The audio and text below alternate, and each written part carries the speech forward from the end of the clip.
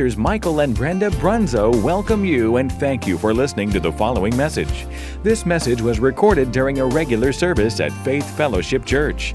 The Bible tells us in Romans 10:17, faith comes by hearing, and hearing by the Word of God.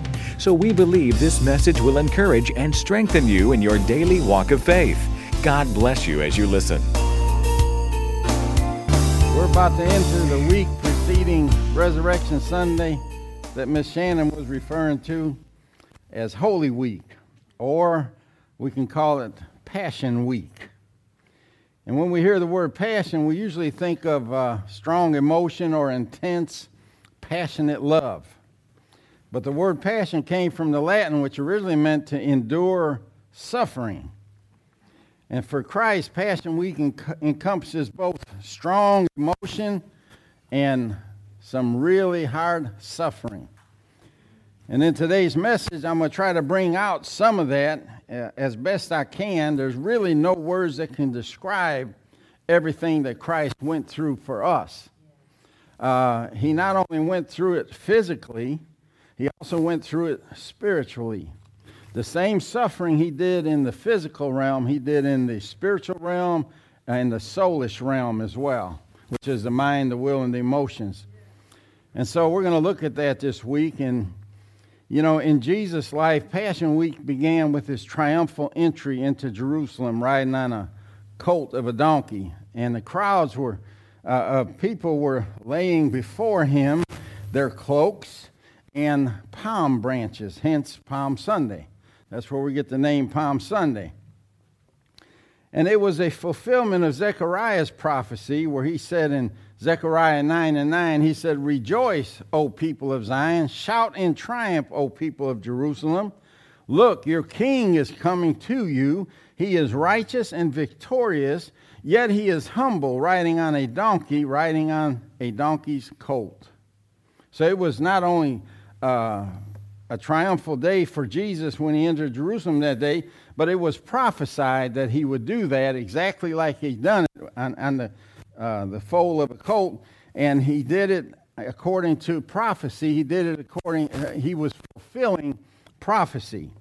And so the people hailed him as Messiah and King, and they're shouting like the song we sang, "Hosanna in the highest. Blessed is he that comes in the name of the Lord." But by the end of that same week, they were crying, "Crucify him, crucify him." Same crowd that was saying Hosanna in the highest and was praising him for being their king. Just, a few short days later, they're saying, "Crucify him, crucify him.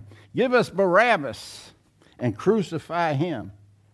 And, as his week of passion progressed and the crucifixion grew nearer and nearer, there's a few significant things that are worthy of mention, and one of them is the anointing of Jesus by Mary of Bethany, actually Lazarus' sister. And he celebrated the Last Supper with his disciples, and we looked at that last week, and he also experienced the betrayal of his friend, Judas, for 40 pieces of silver. Now, I'm going to tell you something. Pastor Flint, counsel in Freeport, Illinois, at the True Vine Worship Center, he preached a message last week called Betrayal. And I'm telling you, I thought I understood betrayal till I heard that message last week. You really need to tune in to his website or Facebook. He's on Facebook Live as well. But go to True Vine Worship Center and look up last week's message and listen to it. It was really good. He talked about the betrayal and the 30 pieces of silver. I gleaned a lot from that last week. But anyway, on the night that they shared this Passover meal, Jesus shared his pain at the thought of not only the upcoming torture, but also of his separation from his Father for the first time in eternity. The Father, Son, and the Holy Spirit have been together since, if there was a beginning, they were there. And now Jesus is going to come to earth and take on the form of a man and die on a cross in our place as our substitute, which means that he's going to be separated from his Father for the first time in eternity. And he not only suffered physical death, but he suffered spiritual death, because that was part of the penalty. Is, when you're lost and you're not born again, you're in spiritual death, and that's separation from the Father. Now, we tolerate it. We didn't know we were separated from the Father until we heard the gospel, heard the good news, and got born again, and we were reunited with the Father. But Jesus went to the cross in faith, not knowing if he'd ever be reunited with the Father, not knowing 100% sure if his sacrifice would be accepted by the Father, if his blood was pure enough for the sacrifice. And so he did all of this in faith, and he did it for us. Hallelujah. I mean, he was the darling of heaven, the darling of glory, like the song says that we sing.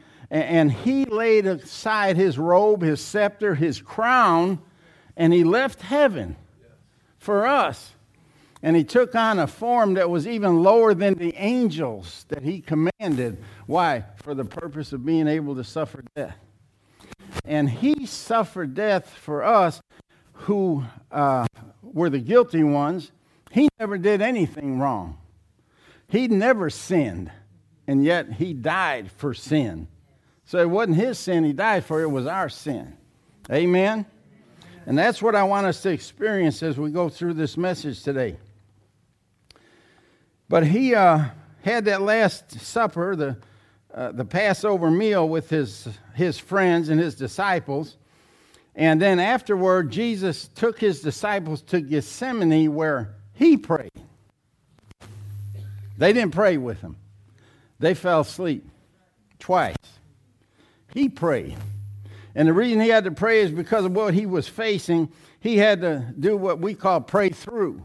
He had to pray through until he got the strength and the courage from the Father to go through with what the Father had planned for him. And then following his arrest and several sham trials and brutal beatings through that night and then into the next day, Jesus was finally crucified. And that's the way the Bible describes it. It's just a few short words. It says, and they crucified him. But there's volumes in that little sentence. Volumes of things that we need to know that we don't see. And they crucified him. It sounds way oversimplified. And then after he died, he's placed in a tomb. But when the tomb was visited 3 days later, it was empty. His body was gone. He then appeared to Peter, then the 12. After that, he was seen by over 500 brethren at one time. And then of James, and last but not least, he appeared to the Apostle Paul. So there's no doubt about his resurrection. He proved it. It was a proven resurrection. Amen. He didn't just disappear and everybody just wonder if he was resurrected or not. He proved to them that he was resurrected. And then the next Sunday, this coming Sunday, is Easter Sunday, but we like to call it Resurrection Sunday because that's really the day on which Christians are celebrating not the Easter bunny and the little chickadees and the colored eggs and the jelly beans and all of this stuff. We ain't celebrating all of that by itself. We are celebrating it for our kids, but we're actually celebrating the empty tomb and the resurrection of our Savior. Now, all those things that he did would have been for naught had he not been raised from the dead. Because the resurrection was the proof. Brother Hagin used to always say that the proof of the pudding is in the eating. You can tell me all you want to about how good it is and all of that, but until I taste it for myself, I don't believe you. And that's the way it was with the resurrection. We have to taste it for ourselves. But this is what we're celebrating. The resurrection was the proof of the pudding. And it's the greatest celebration of the Christian faith. No one else can celebrate a resurrection because to the best of my knowledge, which ain't a whole lot, but to the best of my knowledge, I don't know of any religious leader or a founder of any religion, and there's some big religions I'm not going to mention. I don't want to get shut off today, but there's enormous religions with millions of followers whose founder died and stayed dead. So I don't know of any other religion that celebrates a resurrection. And next Sunday marks the end of Passion Week. Today is the beginning of Passion Week. Next Sunday marks the completion of Jesus' suffering. And some people say, well, his suffering ended on Good Friday when he died on the cross. No, that was when his spiritual suffering began. And he spent 3 days and 3 nights in the bowels of hell, spiritually speaking, with his soul, his mind, his will, and his emotions. He was fully conscious of what he was doing there, why he was there, and what had to be accomplished. So his suffering didn't end until he was resurrected. Amen. So next Sunday marks the end of his suffering.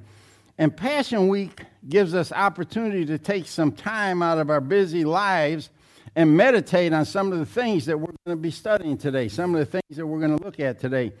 And it will help us to realize all that the Lord suffered for us and what he went through on our behalf, and we'll have a greater appreciation for him. And this morning, I'd like us to read from the book of Isaiah a description of this week, the suffering that Jesus endured, and what was accomplished through this suffering. But before we begin, I want to share with you a couple things. When Jesus was born, unlike other founders of other religions, his coming had been preceded by 2,000 years of prophecies that declared how he would be born, where he would be born, how he would live, how he would suffer, and how he would die. I mean, it was all there. For 2,000 years it was prophesied. And I'm not talking about a few obscure prophecies either. I'm talking about over 300 prophecies concerning Jesus that were told with uncanny accuracy. And the bulk of them were told by the prophet Isaiah. And we're going to read just one chapter today, chapter 53. And it's going to describe Passion Week and some of the things that he suffered. The prophecies in Isaiah are so accurate that the book, if you were reading it for the first time, you would think it was historical, because he described it as though he was looking back at the suffering that Jesus endured, and back at the crucifixion, back at the cross. And I mean, it was like he was telling us an historical event. That's how accurate it was. And I want us to remember that the book was written almost 800 years before any of these events took place. So keep that in mind as I read it. I'm going to read the whole chapter of Isaiah 53, and I'm going to read it in the Amplified Classic Edition. Isaiah says, "Who has believed, trusted in, relied upon, and clung to our message of that which was revealed to us?" And he's talking about the gospel. "And to whom has the arm of the Lord been disclosed? For the servant of God grew up before him like a tender plant and like a root out of dry ground. He has no form or comeliness, royal kingly pomp, that we should look at him, and no beauty that we should desire him." There was nothing attractive about Jesus. He was just common man. "He was despised and rejected and forsaken by men, a man of sorrows and pains, and acquainted with grief and sickness.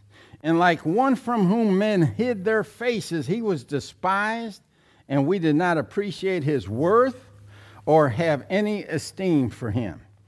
Surely he has borne our griefs, sicknesses, weaknesses, and distresses, and carried our sorrows and pains of punishment. Yet we ignorantly considered him stricken, smitten, and afflicted by God, as if with leprosy. But he was wounded for our transgressions. He was bruised for our guilt and iniquities. The chastisement needful to obtain peace and well-being for us was upon him, and with the stripes that wounded him, we are healed and made whole. All we like sheep have gone astray. We have turned every one to his own way, and the Lord has made to light upon him the guilt and iniquity of us all. He was oppressed, yet when he was afflicted, he was submissive and opened not his mouth." In other words, he did it voluntarily.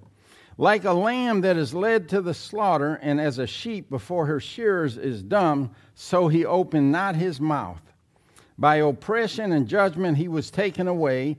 And as for his generation, who among them considered that he was cut off out of the land of the living, stricken to his death for the transgression of my people," Isaiah's people, "to whom the stroke was due."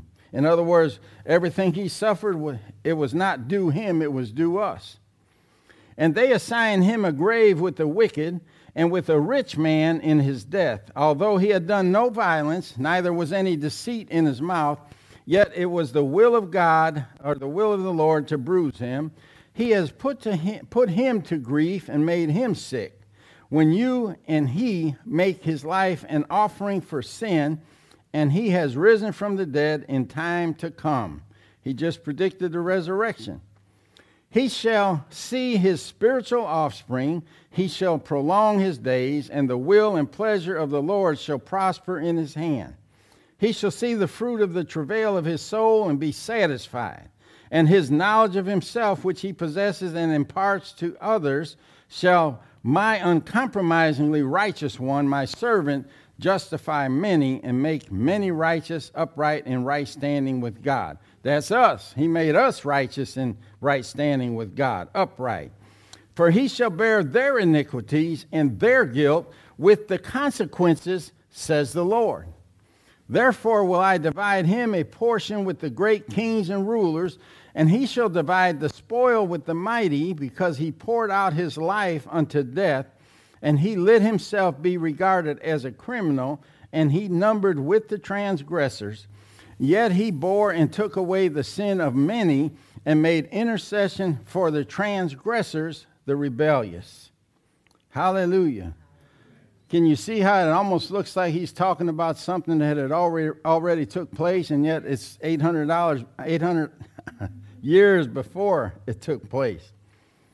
And Isaiah is often called by Bible scholars and translators the Messianic prophecy, the Messianic prophet, because so much of his book was dedicated to giving detailed information about the coming Messiah and how and where he would be born, his life, his ministry, and his death.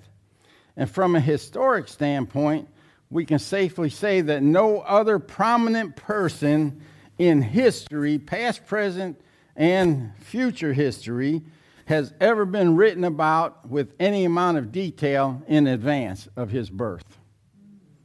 Some people, their birth was, predicted, or their birth was announced because the woman was pregnant, so they said she's going to have a baby, they're going to call him John. But that's all they knew about him. Yes.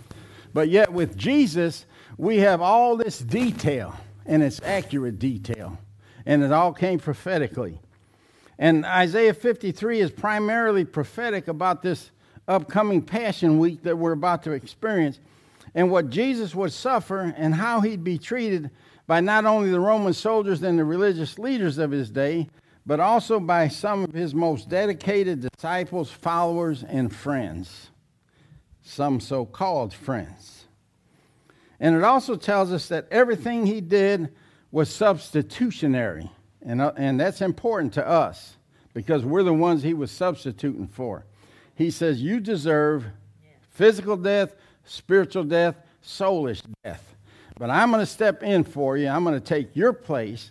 I'm going to pay the penalty of death, or the wages of the penalty of sin, or the wages of sin, which is death. I'm going to take your place. I'm going to pay that for you. Yes. So you don't have to pay it now. You'll be upright and in right standing with God. I'm going to make you righteous. You can't make yourself righteous. I'm going to do it for you. Because I'm going to become unrighteous like you so that I can take your place. Pay your sins. Pay for your sins. And so Jesus suffered from the hands of the Roman soldiers and the religious leaders of his day as well. In the Old Testament, they would have the sacrifice on the Day of Atonement. They would take 2 goats, and one of them they would send into the wilderness to die at the hands of, I believe it was the devil that would absorb that animal, and he would carry the sins of Israel.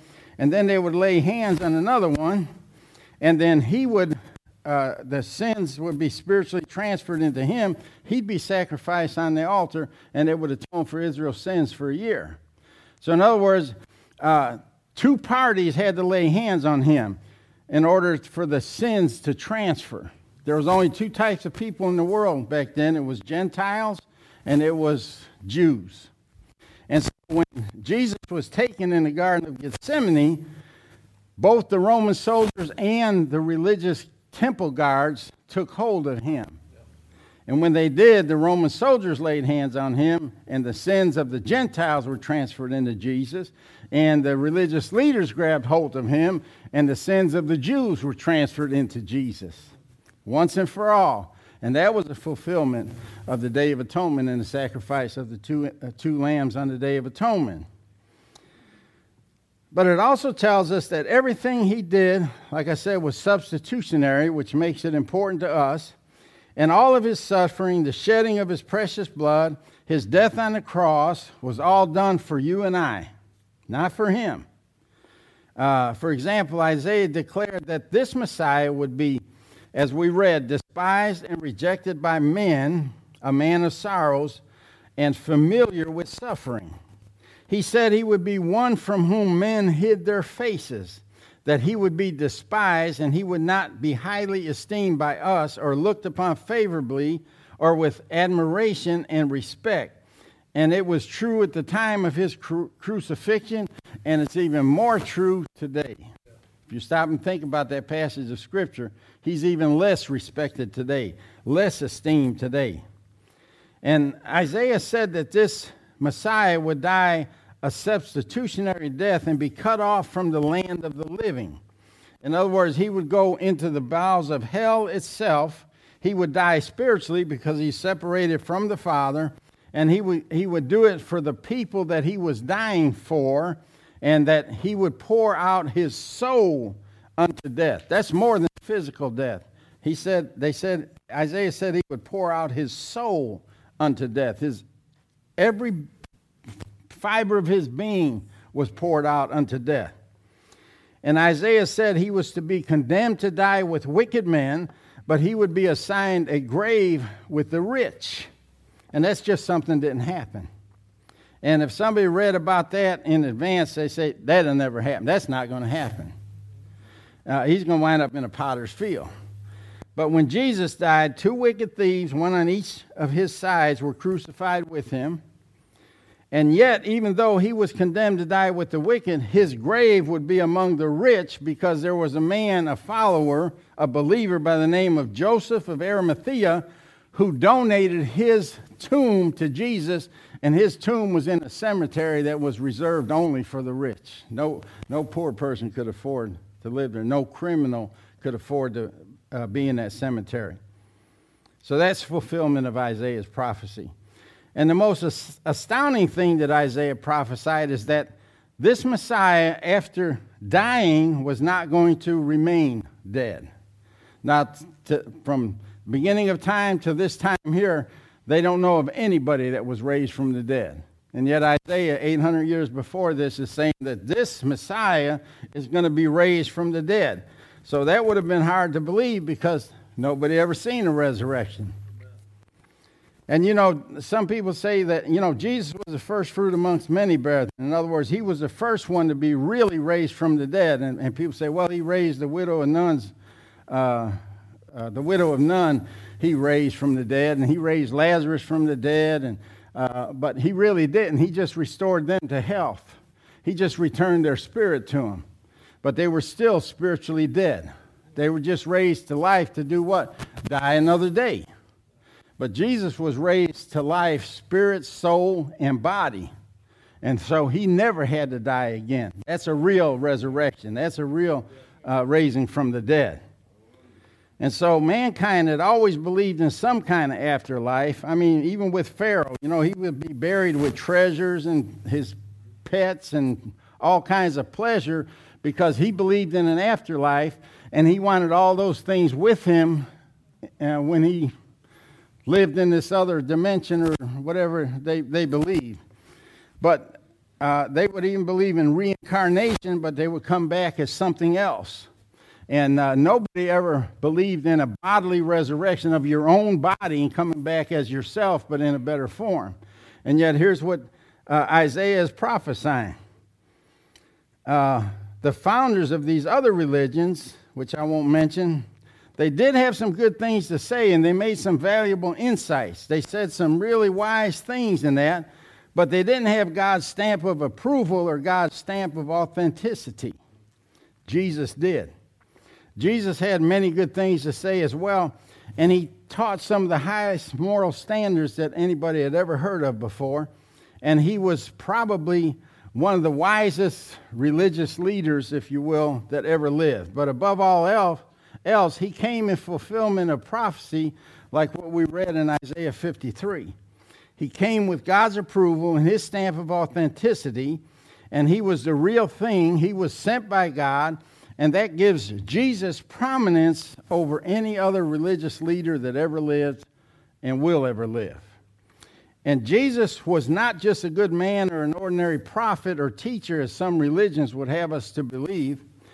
Some religions don't believe that he is the Son of God, that his blood was any more valuable than anybody else's, that he was a good prophet and he was a good teacher and he was a great man.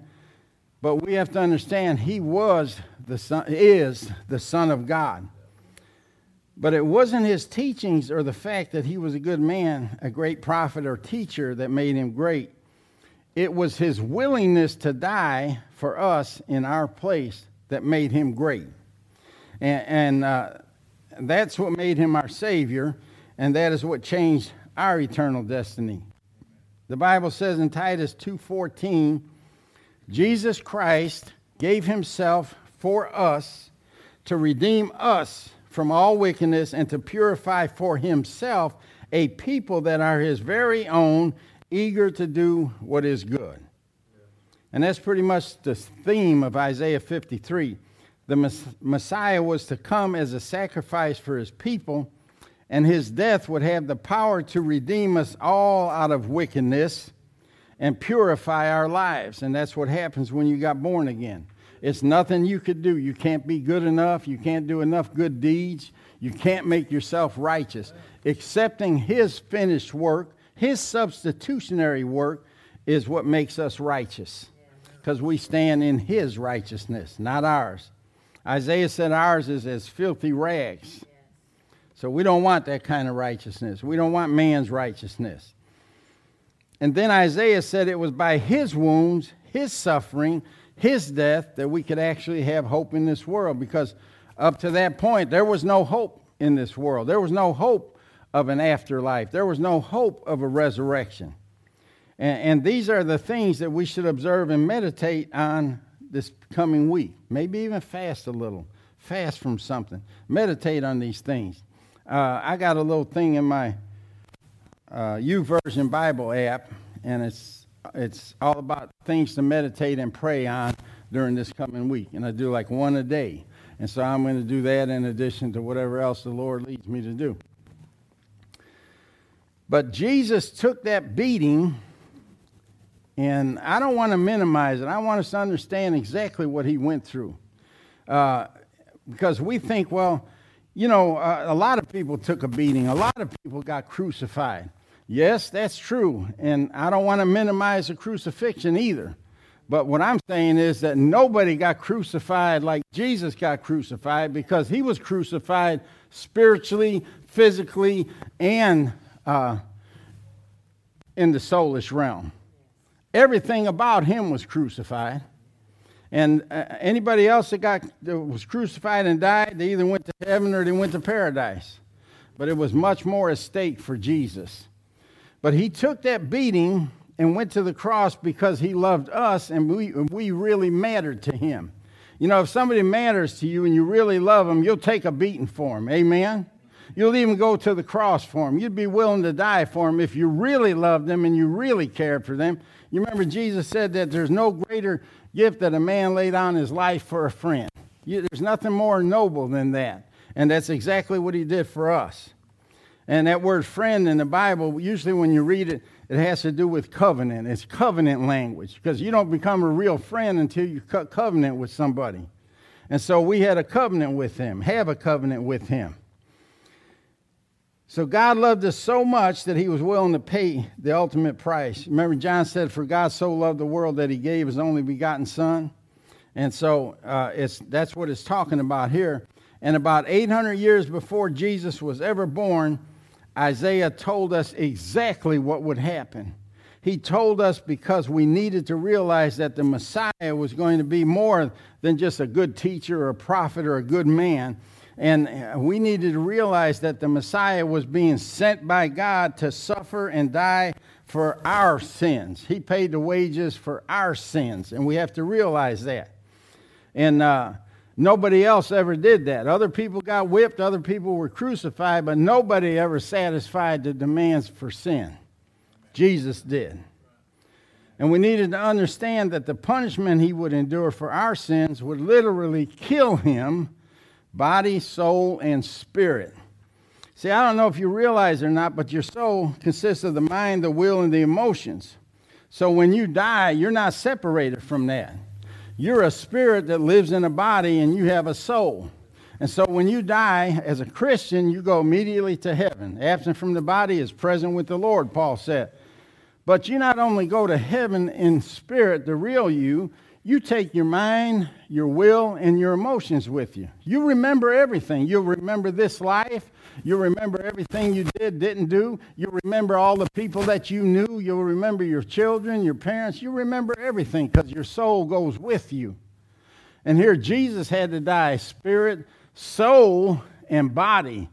He was in total death. Nobody in all of time ever did or ever will experience total death. Not like Jesus did. So he voluntarily did this for us. Died in our place, died for our sins. So the prophet Isaiah is seeing him into the realm of the Spirit, and he sees how Jesus took our place and became our substitute, how he was judged for our sins and our iniquities, and that he was doing it because he loved us and we mattered to him. And he died for the sin of all mankind, past, present, and future. Isaiah said he was smitten of God and afflicted. In other words, God is the one that smote him. God is the one that afflicted him. And those standing around him could see what was happening to him outwardly, but they had no idea what was happening to him spiritually and in the soulish realm. They seen him physically scourged and beaten, and he was beaten with a cat of nine tails. And that it was a whip with 9 tails on it, and at the end of each tail was something sharp or something hard, like a stone or a piece of glass or a piece of sharp metal, something that when the whip hit him, it would tear his flesh away from his body. Now, a lot of people believe and preach that Jesus had 39 stripes. But that was a law of the Romans. They said he could receive 40 stripes, save one. In other words, the maximum amount of strikes you can get, or stripes you can get from a religious leader or something religious like the temple. You know, you did something wrong and the chief priests assigned you 39 stripes. Well, all you could receive is 39 stripes by Jewish law. But when it come to the Romans, they had no restrictions. They had no laws. And so they could whip him all day and all night if they wanted to. And I know for a fact he got more than 39 stripes or 39 lashes. And then even with that, you got to multiply it by 9 because it was a whip that had 9 tails on it. So we can't even imagine the beating he took and the things that he suffered. And they seen him scourged and beaten with the cat of 9 tails.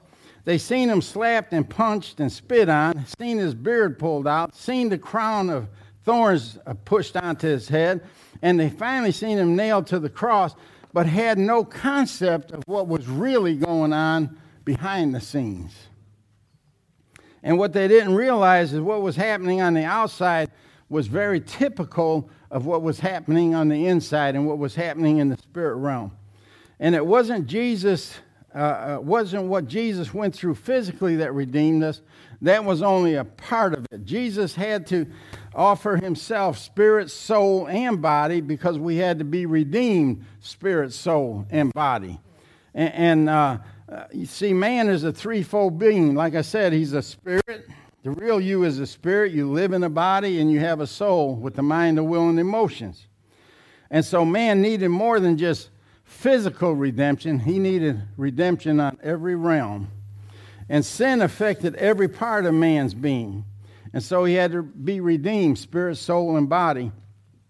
Spiritually, he was separated from God. Soulishly, if there's a word like that, man's mind was in fear, torment, and anguish.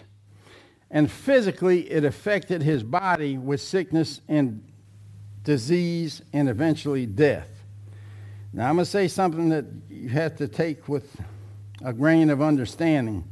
If you're suffering any of these things, if you're suffering spiritually because you feel you're separated from God, soulishly because your mind is in fear, torment, or anguish, or physically because it affects your body with sickness and disease, if you are experiencing any of these things, I'm not condemning you, but I'm telling you these are things that you were redeemed from. These were things that Jesus suffered for us. Amen. But Jesus went to the cross spirit, soul, and body so that he could redeem us, spirit, soul, and body. And if he just redeemed our spirits, for example, we'd have no bodily resurrection. Or we would have no concept of who we are or why we're here because we'd have no soul. We wouldn't remember anything. He wouldn't have a mind, no will, or emotions. If he just redeemed our bodies, then we'd still be separated from God.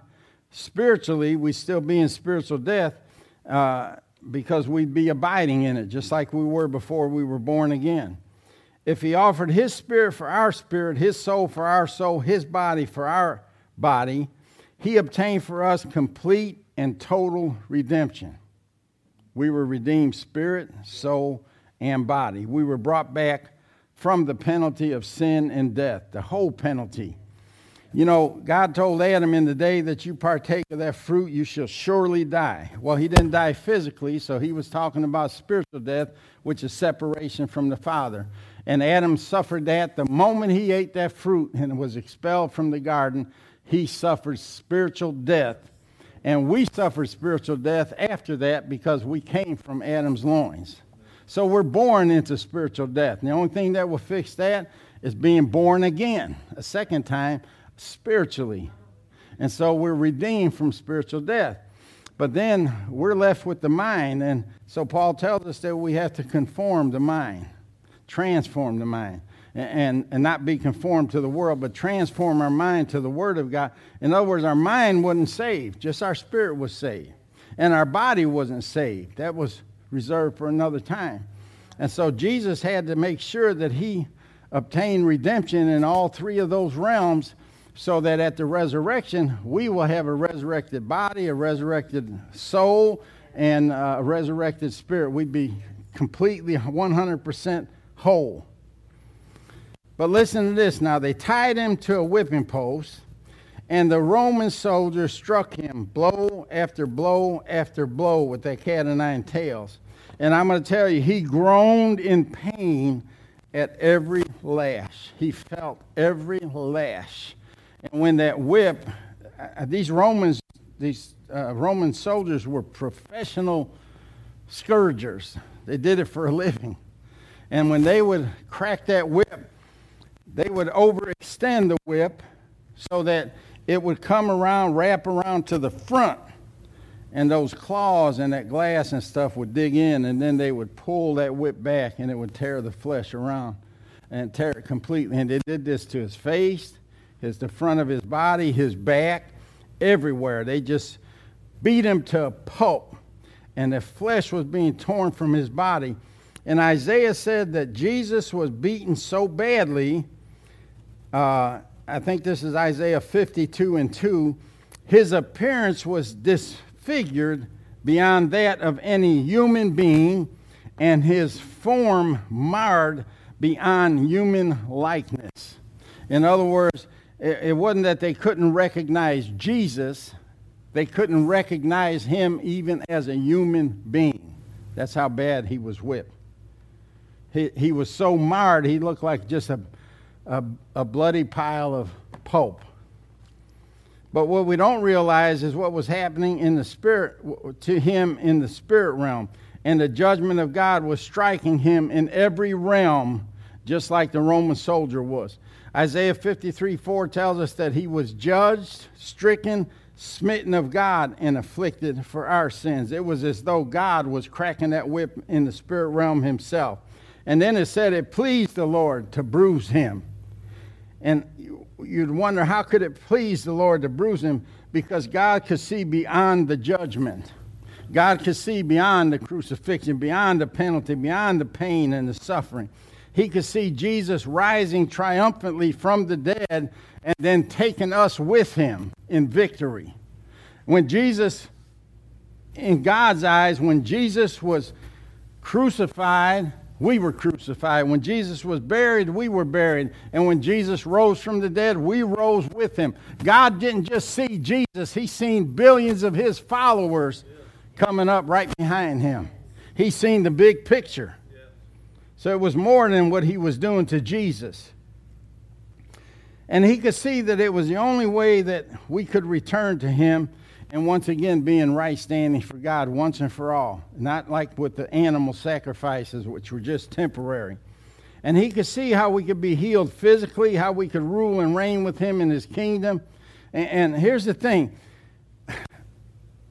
When we quote 1 Peter 2:24 or Isaiah 53:4-5, that by his stripes we were healed, Peter said, by his stripes you were healed, this should have much more meaning to us than it does. Because when you hear of the stripes, you need to think of that whipping that Jesus took for our healing. The whipping he took to make us whole again and healthy again and free from sickness and disease. And if we don't think of it like that, we're not going to appreciate it as much as we should. Amen. Well, it's easy to say by his stripes we're healed, but do you really understand and realize what it cost for us to be able to say that? What it cost Jesus? But, you know, we're what kept Jesus on course. He was looking at us and he was saying, I can do this. You know, we all have to have a goal and we all have to have a motivation for something. And Jesus' motivation to go through everything that he went through was us. He kept looking at us. He kept looking at the end result. He said, if I don't do this, they're going to die and go to hell. I've got to do this. I can do this. I'm able to do this. And it kept pushing him through. And Hebrews 12:12 says, looking unto Jesus, the author and finisher of our faith, who for the joy that was set before him endured the cross. You and I are the joy that was set before him. He endured the cross, despising the shame, and is set down at the right hand of the throne of God. He could see your face and my face. He could see our redemption. He could see us whole, spiritually whole, and in body and soul. And when he was on that cross, as the song goes, we were on his mind. He kept saying, I can do it, I can do it. The Bible said that he endured all of this, and yet he opened not his mouth. You don't realize how important this is, because Jesus could have opened his mouth at any time and appealed to the righteous God in heaven, the throne of heaven, the judge of all the universe, and he could have cried out and said, I'm innocent. And his Father would have vindicated him because he was innocent. And in Matthew 26:53, he says, don't you know that I could ask my Father and straightway he would send me 10 legions of angels? Or 12 legions of angels. And so he could have appealed to the supreme judge of the universe anytime he wanted, declared his innocence, and said, I don't deserve this punishment because I didn't do the crime. And God would have sent them angels and saved him. He could have opened his mouth and cried out for justice, and those angels would have came. And we can't even imagine how horrible it all was. It was beyond our understanding, and yet he took it like a lamb led to the slaughter, never opened his mouth. Now, even when Pilate was questioning him, Pilate says, he didn't say nothing, and Pilate says, don't you know I had the authority to crucify you or set you free? And about the only thing Jesus said was, the only authority you have is the authority my Father gives you. In other words, I'm here because I want to be here, not because of anything you did or think you can do. I'm here voluntarily. I'm taking this beating voluntarily. I'm taking this shame and abuse voluntarily. I'm going to this cross voluntarily. And he reminded them of that in Gethsemane. When they came to arrest him, he said, "Whom seek ye?" They said, "Jesus of Nazareth." He said, "I am he." And what happened? They all fell backwards. Why? He's letting them know the only way you're going to take me is if I voluntarily go. Amen. And the second time they did it, and then he let them put hands on him because he had to fulfill the two lambs or the two innocent sacrifices of the Day of Atonement. But he was being sacrificed for the eternity of atonement, once and for all. Hallelujah. So we can't even imagine the things that he suffered. It's beyond our understanding. You might think you understand what he suffered, but we don't have the slightest idea. I mean, the things that he suffered, and not only physically, but spiritually. When he was tied to that whipping post and he took that beating, he took that scourging, he suffered greatly and didn't open his mouth. Now, I'm going to tell you, if that was me or you, you'd open your mouth after the first, maybe even before the first blow. As soon as he raised his hand back, you, whoa. I don't deserve this. I was going to take this from my brother-in-law or my cousin, but I changed my mind. And they would have had to release you. But he didn't open his mouth because if he would have saved himself, he would have never saved us. He couldn't have saved us if he'd have saved himself. That's why we have to understand this sacrifice was voluntary. He did it. God was looking for somebody that he could send, and Jesus is the one that says, "Send me, I'll go." I'm the only one that can sacrifice for these people. I'm the only one that's going to have the blood pure enough for this altar. And so he came voluntarily. He suffered so we could be saved, so we could be healed. He took the punishment so we could be set free. And because of what Jesus did for us, because he did it as our substitute, and because he was already punished for the crime that we committed, nobody else could be punished for that same crime. Now, you know I'm a law and order aficionado. And if you're convicted for a murder and they later find out I did it, I can't be convicted. Why? You already paid the price. Jesus paid the price for your salvation, for your freedom. Yes. Nobody else ever has to pay it again. He paid the price for your sicknesses and diseases. We don't have to pay that price. It says that he bore our sicknesses and diseases. He bore our pains. What's that mean? Same thing as law and order. If he bore it, you don't have to bear it. If I carry your groceries, that means you don't have to carry them. Why? Because I already carried them. He already carried this stuff for us. What's that mean? I don't have to carry them. Amen? And, you know, about the only thing I might have to suffer is physical death. And that's so short, it's pathetic. I mean, you close your eyes and then they're open again. It's like a blink of an eye. When you die, you'll be like stepping out of that body and say, "Oh, that wasn't so bad. Look at that dead thing laying there." That's death. I mean, I hate to say this. I don't want to say it's no big deal. It's a big deal if you ever lost somebody. But for me, for you and I physically, when you die, it's like blinking eyes. I don't mind if I have to taste that. I believe I'm going to be here when Jesus splits that eastern sky and never taste of death. But if I do, it ain't no big deal. Ain't no big thing. I'll close my eyes in death and open them in life everlasting. Amen.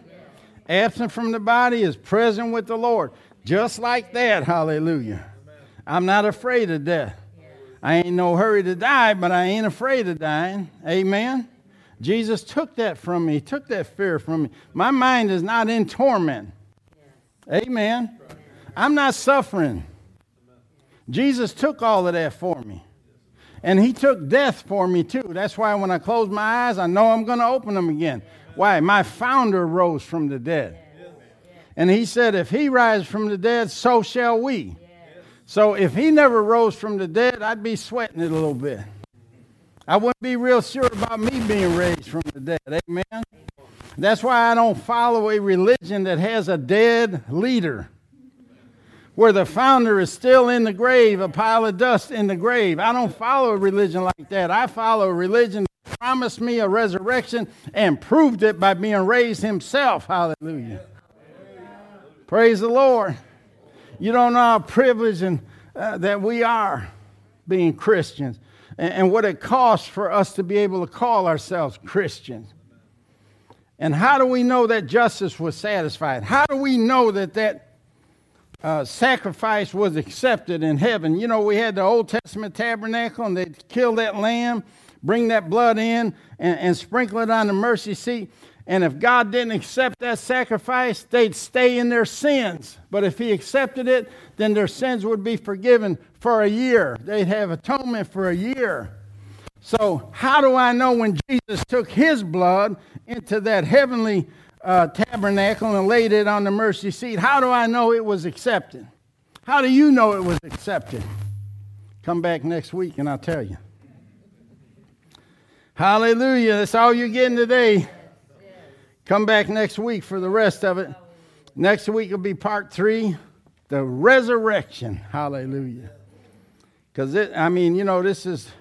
he's crucified on Good Friday and he's put in the grave. That would be a sad narrative if that's where the story ends, but it doesn't end there. Hallelujah. Let's pray. Father, we thank you. Praise you for the revelation we received today. I pray that every one of us has a better understanding of what Jesus went through in our place as our substitute for us. I pray that everybody understands the phrase, by your stripes we are healed, more than they did before. I pray that everyone realizes the price that was paid. You said that the wages of sin is death, but nobody realizes what those wages were and what the cost of that sin was. I pray that we have a better understanding of that now. It was more than just the shedding of his blood. It was everything that led up to the shedding of that blood.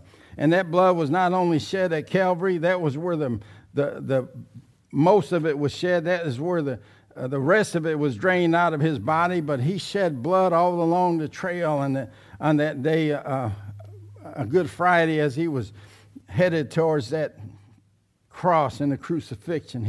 He shed blood at the whipping post. He shed blood with that crown of thorns. He shed blood from the beatings he had. He shed blood from carrying that cross, and he shed blood on that cross. Every drop, he poured his soul out unto death. And I pray we have a better understanding of that and a greater appreciation of what he did for us. He gave it all for us. Every bit, he gave it all for us. So we thank you and we praise you for that. In Jesus' name, amen and amen. God bless you. We love you and appreciate you. Facebook, as always, if you thought that was a good message this morning, go ahead and hit the share button. Share it with some of your friends. We love you and appreciate you. We'll see you next Sunday. This concludes this message. Thank you for listening. We pray that it's been a blessing to you. For more information about FFC or its ministries, please contact the church office. God bless you, and remember, Jesus is Lord.